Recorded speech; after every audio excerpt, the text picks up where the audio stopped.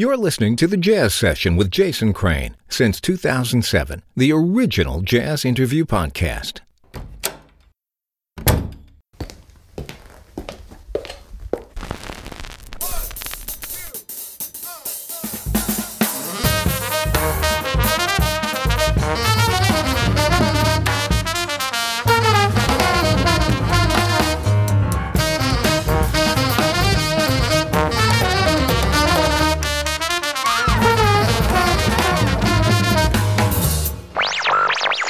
Lesson 1. Basic Hip. Welcome to a bonus episode of the Jazz Session. I'm so glad you're here. If you're hearing this before anybody else, it's because you're a member, you're supporting the show, and more importantly, you're supporting the archives. The archives are free to everybody, but that costs a fair amount of money because there's 16 years worth of episodes, and that's a lot of data and a lot of bandwidth because they get downloaded a lot. And it's really your membership contributions that go directly toward keeping them free for everyone. It's always been my goal that this show would just be a massive archive of conversations with creative people that anybody could access anytime they wanted to. That has always been the case. And for as long as there are folks like you, it always will be. So thanks a lot. One of the people that I've known, and I guess using kind of known in some sense for many, many years, is my guest today. We encountered each other through the jazz world because he's a performer, although that's not what we're primarily going to focus on today. And then over the years, we just keep encountering one another. We have worked in the same field, both on the jazz side and the radio side at various times. And we've just always, I think, had kind of a similar approach to the world and gotten along well, even though we've never met. And I don't know if we've ever had a particularly long conversation about our lives or anything. We just keep intersecting. And at least on my end, it's always really, really nice when that happens. My guest is Jason Parker. Jason, welcome back to the show. Thanks so much, man. It's really a pleasure to be here. And I have similar feelings towards you after all of these years of air quotes knowing each other. It's fun to watch you and see what's going on in your world. And I love your writings and your photos and everything you do, man. So I appreciate you having me on again. Well, thank you. That's very, very kind of you. So I'm here. We are here today because you are a record collector. And I kind of feel like in the jazz world particularly, which is, I think, where a lot of the listeners to this conversation are going to come from, I bet there's a lot of people who look at all the cool jazz records there have been, like as a physical medium, all the amazing artwork. And, Blue Note, of course, pops into the brain. But I mean, I think particularly there's a recent book of Sun Ra album artwork that's come out that's, just stunning. And there's so many cool labels that had amazing artwork. It's such a great way to collect jazz music and to get, the liner notes on the back and the lists of personnel and all that stuff. But I certainly know this is true for me. I think it can be daunting to figure out, how do I even start to do this? And so I thought, as we begin this conversation, maybe that's where we could start. If you're looking at this as a fan of the music and thinking, I have no idea where to even begin to collect jazz records, where do I begin? It's a great question. And this particular moment that we're living in is a great time to dive in because, over the last decade or so, I'm sure, it's not a surprise to hear that there has been a vinyl resurgence and, everybody is now making vinyl again. And by the way, I use the singular vinyl. I don't use the plural vinyls. I'm just going to say that right now. Yeah, I mean, everybody's making records again, which is really awesome. And, nowadays the records that are being produced are sort of in two camps. There's just let's rush the vinyl out there because we know people want it and we'll sell it for $15, $20, which is great. Then there's let's go after the people who are really into like sound quality. So there's, like for instance, Blue Note Records has a couple of different series that they've released over the last few years, which focuses on putting out really good sounding records at relatively affordable prices. We're talking now like, $25 to $35 a record. But for instance, Blue Note has this current series called the Tone Poet series. And they have been going back into their archives and pulling out the original master tapes, which are mostly mono, right? And making these beautiful mono copies of records that for the last decades have only been available in stereo, or have not been available at all, or have been available with really cheap pressing. So for the person who's just like, I'm brand new and I don't know what to do, I would suggest going out and finding something from the Blue Note Tone Poet series, or Acoustic Sounds has some really great sounding records that aren't very expensive. Verve Records recently has done a reissue series where they've put out all sorts of great records, like Coltrane's Ballads and Blues and the Abstract Truth from Oliver Nelson, all these sort of seminal albums that now have these really good sounding reissues that are not that expensive. So searching out those types of things. Craft Recordings is another sort of boutique-y label that has started to buy the rights and re-release things. They just announced that they bought the rights to this series called The Original Jazz Classics, which came out in the 80s and 90s, which covers all sorts of labels like Prestige and Riverside and New Jazz and Contemporary and on and on and on. So there's going to be like the market is kind of flooded with these really great sounding and really great looking reissues. So if you're the person who's saying, I want to have I have a record player, or I want to get a record player and I want some good sounding records, but I don't want to pay a lot of money, that's a great way to do it.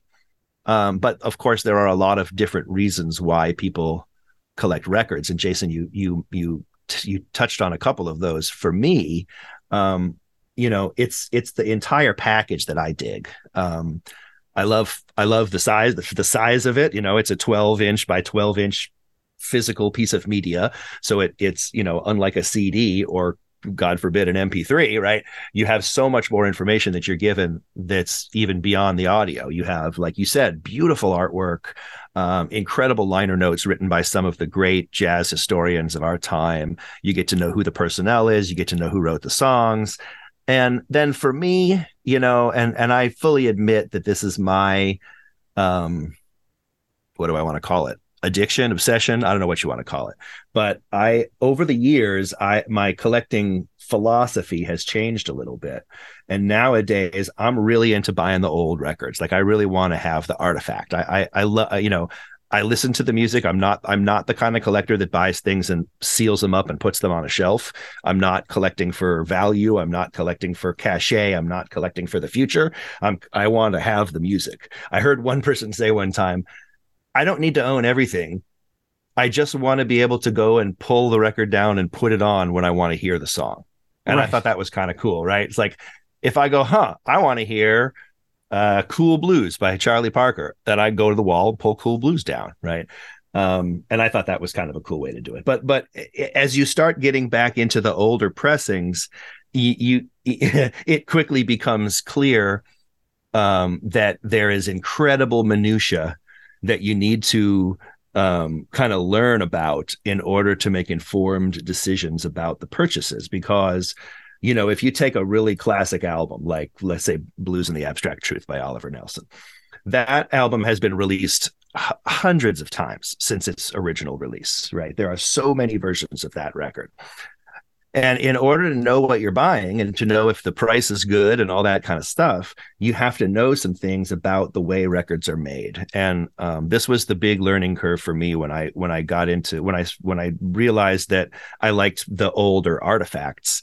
I realized, well, how do I know if this is a first pressing or a second pressing or a ninth pressing, and what does that even mean? So there's a few resources online, in which I'm happy to share, that have been really educational for me in terms of learning that kind of stuff. So if you look at a record, I'm sorry, I'm just blabbing. Is that okay? I'm just like, yeah, it's fine. Actually, before you get into the detail of where you're about to go, which I definitely want to go to, I want to go back actually to something that you said early on in this answer, and that's the idea of a collecting philosophy, because it seems to me like no matter what you collect, books or some kind of artwork or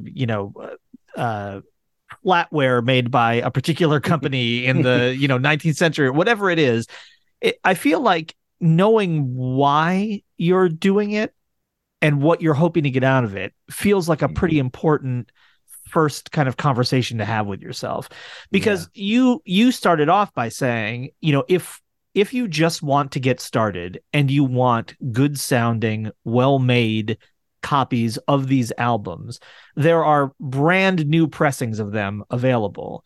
And then you were kind of contrasting that against well, what I want is the artifact. I want what somebody in 1957 would have walked into their local record store and been able to purchase. And those feel like very different kinds of collecting. And my guess is that in the record community, there are probably camps, as there are in every community, of people who have very particular opinions about what constitutes actual collecting and what doesn't.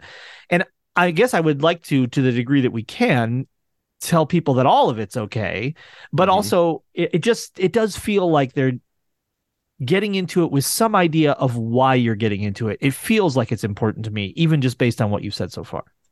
Yeah, that's a great point. And I think when I first started buying records, I wasn't clear. I did not know why I was doing it. And I think, and I see this a lot. Like I see so most of the jazz record collecting world happens on Instagram. And so there's this very large community of record collectors that have kind of come together, and there's always new people coming into the community, which is great. I love it. And one of the things I've noticed is that there's sort of a standard sequence of things. Like I think, and I'll just talk about mine, but I will say that this is sort of common as from my experience. So when I first started buying records, I was like, oh, this is cool. Like this is a whole new thing. And I love the physicality of it. I love holding them and smelling them and putting them on and cleaning them and all that stuff. And so what happened was I started to kind of buy everything. And Sure. There's a collector mentality out there, and I don't think it's just record collectors. I think it's collectors in general. But in the record community, the phrase is, when you see the record, buy the record, because you never know when you're going to see it again, right? These are like you said, it could be a pressing from 1957. So you may not see that Thelonious Monk record from 1957 again for a couple of years. And if you pass on it, well, if I pass on it, I'm going to be thinking about it for the next couple of years. It's going to drive me mad. Right. So I think initially my philosophy was buy it all. Right. So I went from having, 100 records to having 1,000 records really fast. Like it was a very steep curve for me. And my wife even said that to me. She said she looked at the wall of records a while ago and she said, "You didn't have any of these when we met." Like, maybe. But that sort of seems to be like when you first get into it, it's all so exciting and there's so much out there and you're just like, okay, great. I want that record. I want that record. And so you're just amassing and you're just kind of like, it's almost a hoarding situation. It was for me anyway. And then, so I had all these amazing records and I started to getting into buying more expensive records. And one of the things I realized really quickly was, I don't have the kind of money to really be doing that very often. So then this is when I started to develop a philosophy, if you will, because I realized that there were all these records on my shelf that I was never going to listen to. I bought them because I was in that, if you see the record, buy the record mode. And I'll mention one very specific record. And I don't mean to say anything bad about this record. This is just my personal feeling. Okay. So I bought the record called Spring by Tony Williams, and it was a pretty pricey record. But it was an original and it was beautiful. And I was like, okay, this is an opportunity to own an original Blue Note Tony Williams record. And it has Sam Rivers and Joe Henderson on it. And it looks great. So I bought it and I listened to it and I realized that it was not really my cup of tea. But I put it on the shelf and it sat there for a while. And then I'm looking at all these other records that I want to buy and I don't have any money. And I thought about that Tony Williams record and I was like, hey, maybe I could sell that Tony Williams record and turn it into a couple records that I would listen to, that I want to have on my shelves. So I did. I put it up on Instagram and I said, does anyone want to buy this record? And I sold it in about 35 seconds. And I got the money back that I put into it. And I went out and bought a couple records that I love and I listen to all the time now. Right. And so that was the first moment where I was like, oh, this can sort of be a self-sustaining thing, because I've amassed this, I have this quantity of records, some of which I'm not going to listen to and I could easily let go. So that's what I started to do. I started to sort of piecemeal sell off one record at a time. Like, I'm not going to listen to this one. Let's find something else. And that sort of led me down the path of really wanting to sell more. I got really into it. One of the things I realized was that it brings me almost as much joy to find a record for somebody else as it does to find it for myself. So it was really fun for me to like pack these records up and ship them off to people who I knew were going to love them. Like I love some of my records. So this, by the way, was December of 2020.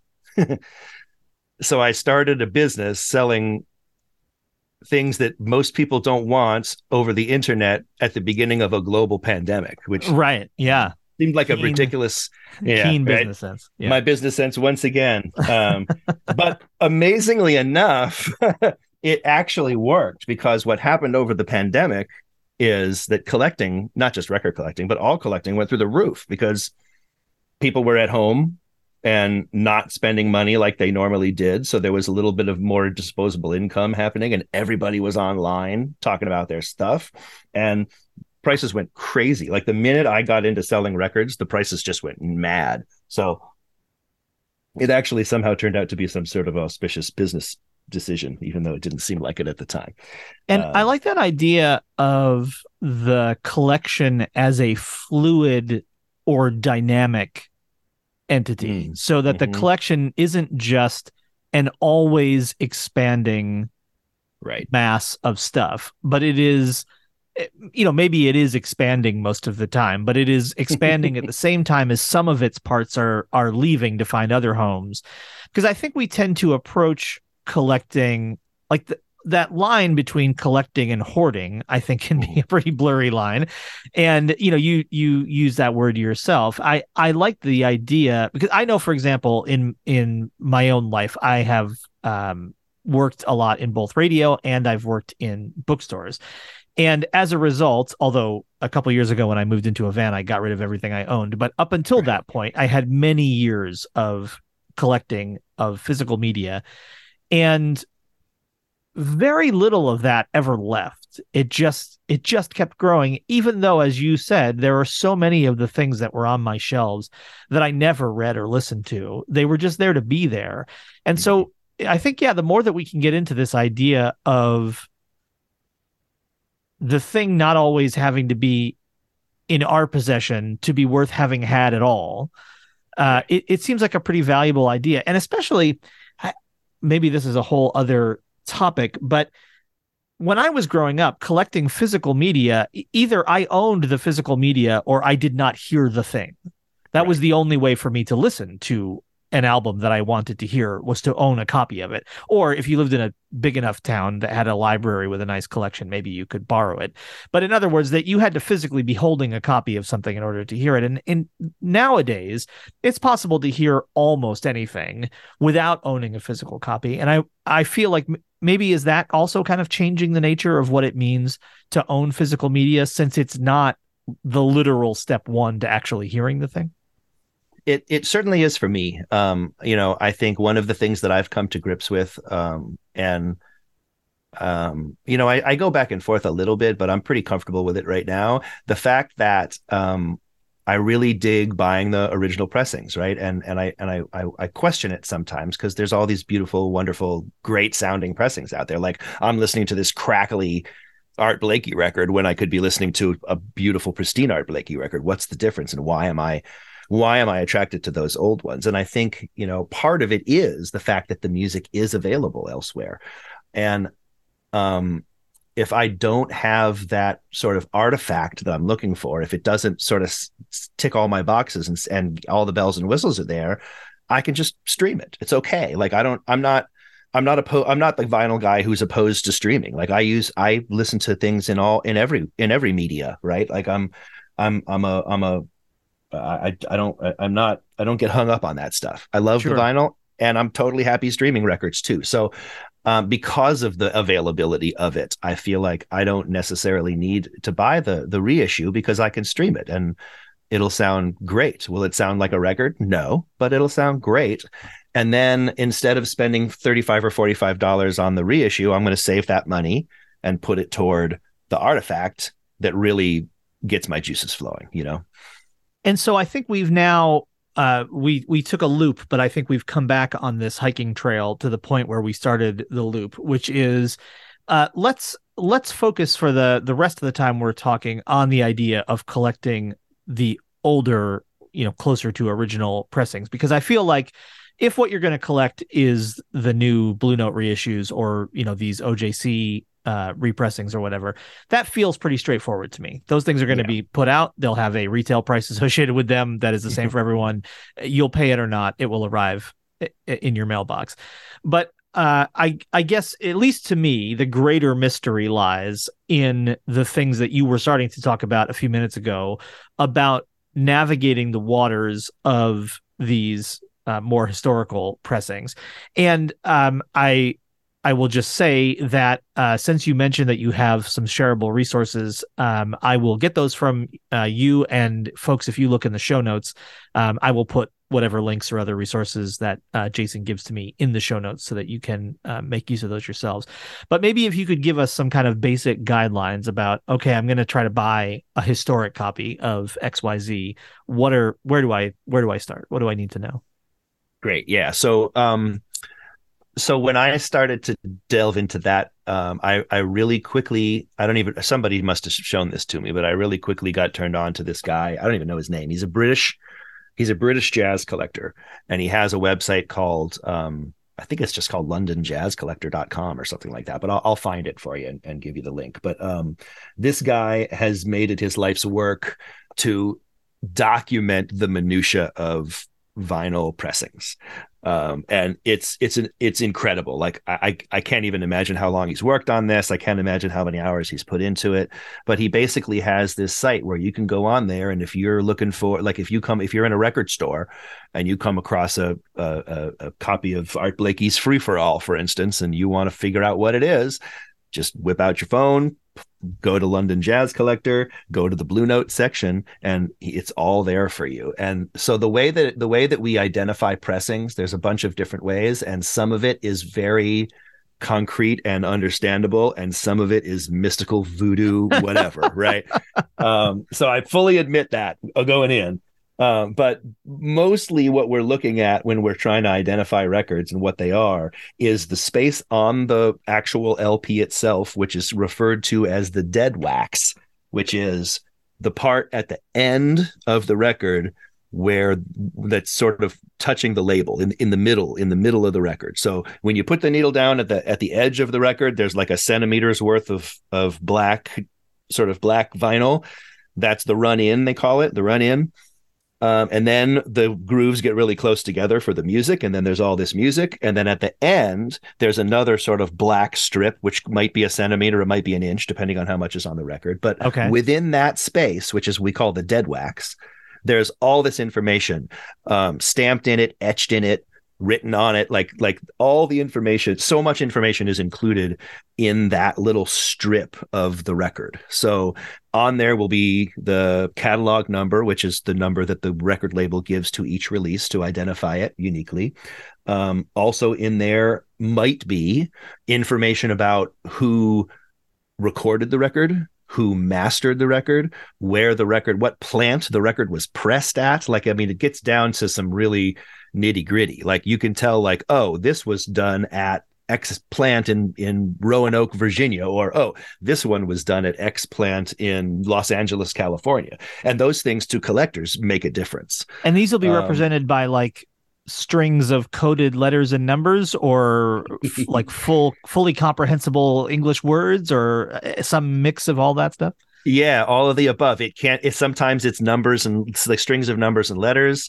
Sometimes it's somebody's name. Like, there's a dude whose name is Rudy Van Gelder, and if you're a fan of recorded jazz music, that might be a familiar name to you, because Rudy was the guy who basically recorded and mixed and mastered, I don't know, 75% of the jazz records that came out in the 50s, 60s, 70s, and even into the 80s. He was like the guy. And so his name might be in there. Sometimes they would stamp it in. Sometimes in the early days, he would actually like etch his initials. You'll see like a hand etched RVG in the dead wax.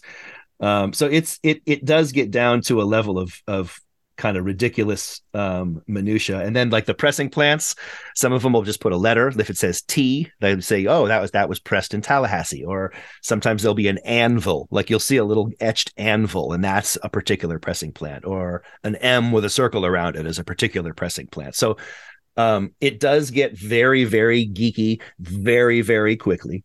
But I get off on that stuff. Like that's part of the whole, that's part of the experience for me, is like the hunt and the chase and like identifying the record. It all feeds my nerditude, I think, in just the right way. So that's a big indicator of where what the provenance of the record is. The labels themselves often have lots of information because labels change over the course of time. So it could have a different font. It could have a different address on it. It could have a whole different color, a whole different label scheme. And then same with the covers. Like if you look at the back of a cover, down at the bottom, there's usually like an address for the record label, whether there's a barcode or not, right? That tells you sort of like if there's a barcode, you know, it's 80, 85, 84, 85 and on. If there's no barcode, it's probably pre 84, 85. So, you know, there's all these different little clues that you have to kind of get hip to in order to make informed decisions about these older pressings. This is reminding me so much of this TikTok account where a person will so the same person each time will find a globe somewhere where they are, and based on the names of the countries, how they're spelled, which, you know, sometimes how the cities are listed on this physical globe, they, you know, they'll date it like within a month or two of when it was likely to be produced. And that, so when you are deciphering these codes and etchings and mystical auras and smells and whatever the taste, whatever, as you lick it, whatever else it might be, is the goal always to find the oldest copy, or is it to maybe to find not the oldest, but one that is known to be higher quality? What is it what's the point of deciphering these codes besides just understanding what you're actually holding? Is there something you're going for? Yeah. So it kind of varies, mostly by label, I would say. Like, let's just take Blue Note, for instance, because they're kind of the kings in the jazz world. So the Blue Note history is long and storied, and it's all out there for you if you care to go searching for it.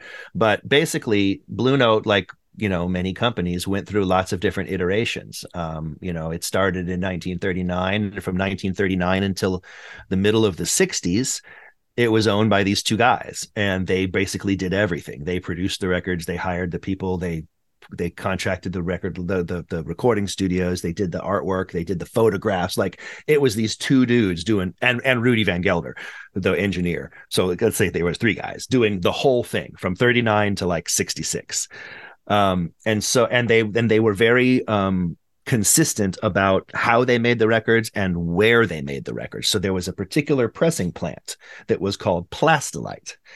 And this is where it gets to the sort of mystical voodoo stuff, which I think is so awesome. So if you look at an older Blue Note record, a record that's pre-1966, let's say, most of them, not all of them, most of them will have this little symbol etched in the dead wax. And for a long time, people did not know what it meant, but they knew it was there. It was clear that there was something going on. And so this little symbol became called the ear, because it sort of, if you squint really hard and you want it to be true, I guess it could look like an ear. All right. It's feeling very much like a Lost episode right now. What we've learned over the years, however, is that it's actually a P, and it stands for it's like a cursive P, and it stands for Plastilite. So when you see that little ear, we still, even though we know it's a P, we still call it an ear. When you see the ear, you know that this record, number one, is pre-66. It's the original Blue Note run. And you also know that it was pressed at this specific pressing plant called Plastilite. And why is that important? Well, I can't tell you the why, but I can tell you that Plastilite pressings sound different than every other record. Plastilite pressings sound different than non-Plastilite pressings. And to my ear, it's a fuller, bigger, richer sound for the most part. This is generalization, but I would say if you listen, like if you so because Blue Note went through a lot of iterations and changed hands a lot. There's pressings like you can buy a pre-1966 pressing, let's say, of Free for All, and you can buy a post-1966 pressing of Free for All. And if you listen to those back to back, let's just say, all things being equal, they're exactly the same condition. They sound like condition wise, they're identical. They will sound different. The post 1966 Liberty era, they call it, because they sold the company to a company called Liberty Records. So the Liberty era pressings have a thinner, kind of tinnier sound than the Plastilite pressings. So right there, if I'm sitting there and I'm holding a Liberty copy and a Plastilite copy, all things being equal, I'm going to buy the Plastilite copy every single time, even though it's going to be markedly more expensive than the Liberty pressing. Do I own Liberty pressings? Absolutely, but I will always default to the Plastilite because it sounds so awesome. To go back to where we really started this conversation with the fact that many of these companies are putting out modern day pressings of these records. If you compare one of these Plastilite pressings to, and if memory serves, this is something that it is possible to do because I think Blue Note, as you said, are currently releasing records too. If you compare one of these Plastilite records to one that was just pressed, within the last couple of years or whatever, do you still notice that difference in sound quality? There's certainly a difference in sound quality. I think it's a difference, okay, if you will. Because what's happening nowadays is that they're remastering and remixing these albums on modern equipment, right? So they have the ability to do things that Rudy Van Gelder did not have the ability to do. Sure. So I would say, and again, this is my opinion. There are many people who disagree with me, and that's totally cool because this is art we're talking about now. We're not talking about facts. We're talking about art. And so to me, those Tone Poet pressings are ridiculously quiet, which is really cool because when you buy an older record, even if it's in really, really good shape, there is some noise that's associated. You don't mean with quiet in terms of the volume of the music. You mean the extraneous noises on the record are much less pronounced. Yeah, there's something called a noise floor if you want to get into the nitty gritty. So there's a thing called a noise floor, and that is all of the sound you hear that is not the music, right? Sure. Which is in every recording, right? And can be manipulated. So the noise floor is crazy low. So you don't hear a lot of hiss. You don't hear the air around the instruments. And again, we're getting very mystical here, okay? But like when I listen to the Plastilite pressings, it's almost like you're in the room. Like the instrument sounds so natural, and you can hear what Art Blakey had for lunch. You can, yes. The falafel comes through. Exactly. I'm sure that's what Art Blakey was having for lunch at those Lumino sessions. Let's go out to the falafel cart, guys, real quick, and then we'll come in and record. I'm not sure. Buy pitas since 1959. Right. Yeah. I'm not sure I've smelled the pitas, but what I can say is that I do hear. Okay, again, forgive me, but I hear the air, like I hear the studio. Like you can hear, like when this cymbal is hit, it sounds like it's in the room with you because I totally get that. You hear the like all of the depth of the sound, and I think to me, what is different about the Tone Poet pressings is that they're so they're mixed in such a modern way that everything gets kind of leveled out a little bit.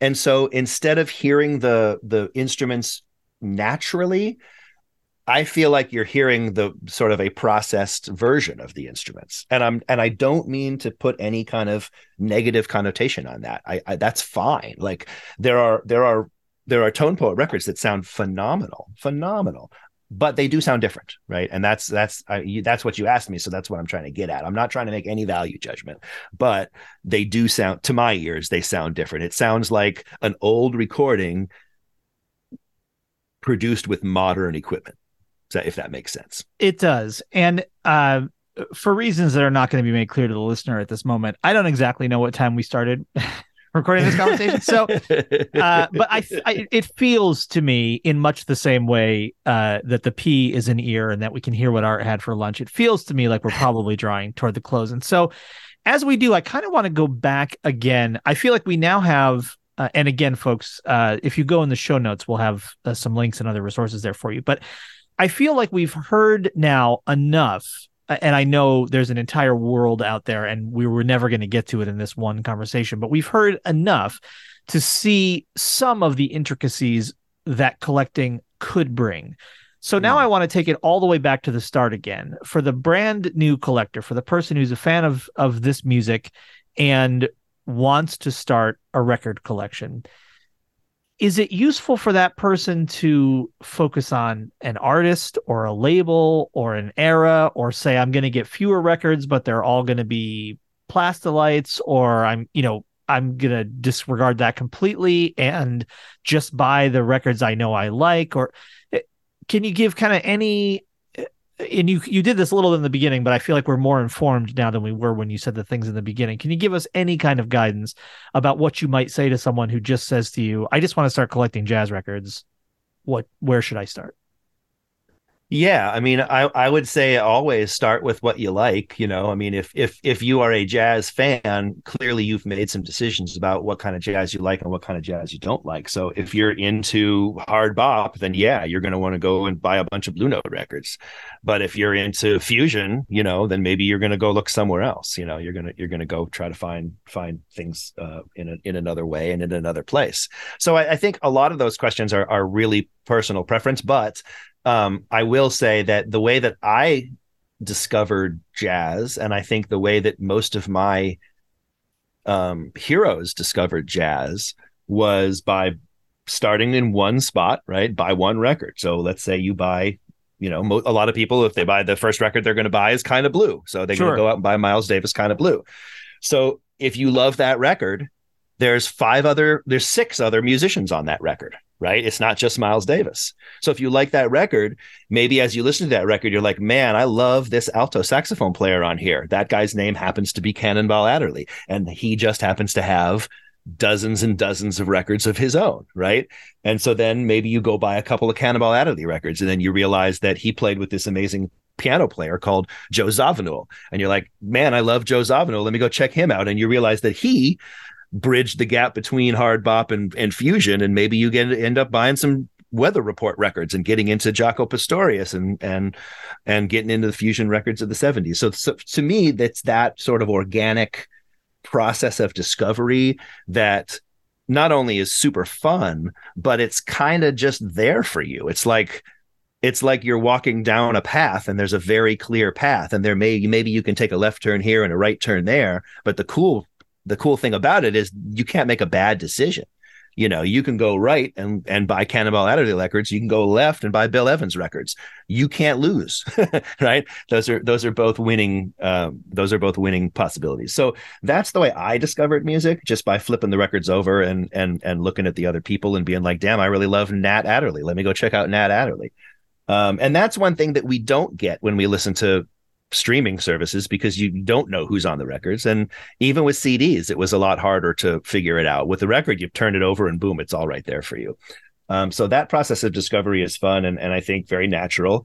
And then, a lot of people get into labels because labels have their own identities. Like Blue Note is the hard bop label, and Contemporary is the West Coast label. And, there's things like that you can do. So if you really like a sound or a particular stable of artists, maybe you really love the artists that are on, the smaller labels like New Jazz or something like that. Or you're really into you mentioned Sun Ra. You're really into Sun Ra. There's so many Sun Ra records out there. So I think there's a lot of different ways you can discover this stuff. And then, of course, finding the community. I will say that some of my favorite records are records that I discovered because of the Instagram community. There are records that I didn't know anything about, and now are some of my top spinning records because of people posting them on Instagram. So I would say, as a first step, go to Instagram and follow somebody who's in this scene, and then just keep following people who are in the scene. You'll very quickly realize who the really informative people are, right? So I think that's a really great way to do it too, is find a community of people that you can kind of lean on for recommendations. Yeah, and I really love that idea of starting with what you like. And I will just say, if you're listening to this, and it's certainly possible this could be true, if you're listening to this and you're not even sure if jazz is your music, you just like the idea of record collecting, and you think this might be a cool genre to be listening to, you honestly, you can Google any, what are the greatest jazz albums of all time. Most of those lists are going to resemble each other. And if you start listening, you can start streaming some of those records and find the ones that speak to you. This is a very gatekeepy kind of music. And if this show has had any function over the last 16 years, I hope it has been to throw open the gate to some degree. And so, yeah, I mean, I would say if you already know what you like, awesome, start there. And if you're not sure what you like, it is very easy to spend zero money and hear a bunch of jazz until you find things that you do dig. And if you think, well, I don't know, I've heard some stuff before, but it hasn't really been for me. The world of this genre of music is so broad that if you do, Google some lists of classic albums, you will eventually stumble upon something that sounds like the other kind of music that you enjoy. So, Jason, at the end of your answer there, you gave me the perfect segue into my final question, which is if people, it seems like starting with you might be a decent place to start. So if people want to follow you on social media to get more of an insight into this world, how can they do that? Sure. So my Instagram is as Jason Parker Quartet. Pre-pandemic, it was all photos of my gigs, but then the gigs went away, so it became all photos of my records, and now gigs are back, so it's now a little bit of smattering of both. But I would say it's still pretty heavy on the record side of things. So Jason Parker Quartet is my sort of my main Instagram handle, and then if you just go see the people that I follow, there's a ton of great people that you could follow from there. I also sell records on Instagram at an account called Uncle Charlie's Jazz Records.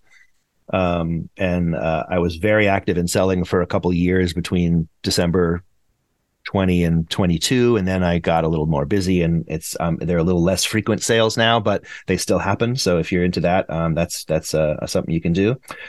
And then my main web presence for everything else is just jasonparkermusic.com. That's where you can find my music and things about my bands and stuff. And I will put links to all of those in the show notes, along with some other resources that I'll get from Jason. Hey, it's been so fun talking to you about this. I think despite the number of times that we used the word mystical, I think we have, in fact, demystified this to some degree. And I really appreciate you taking the time to help us understand more about collecting jazz records. Thanks so much, Jason.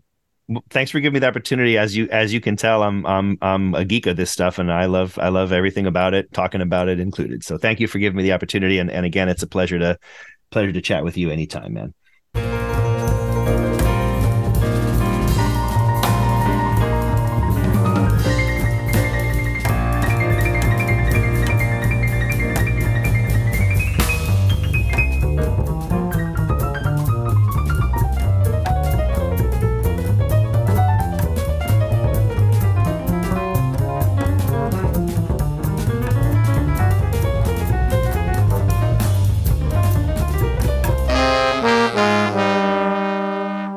Thank you for listening, everybody. Bye. Bye. Bye.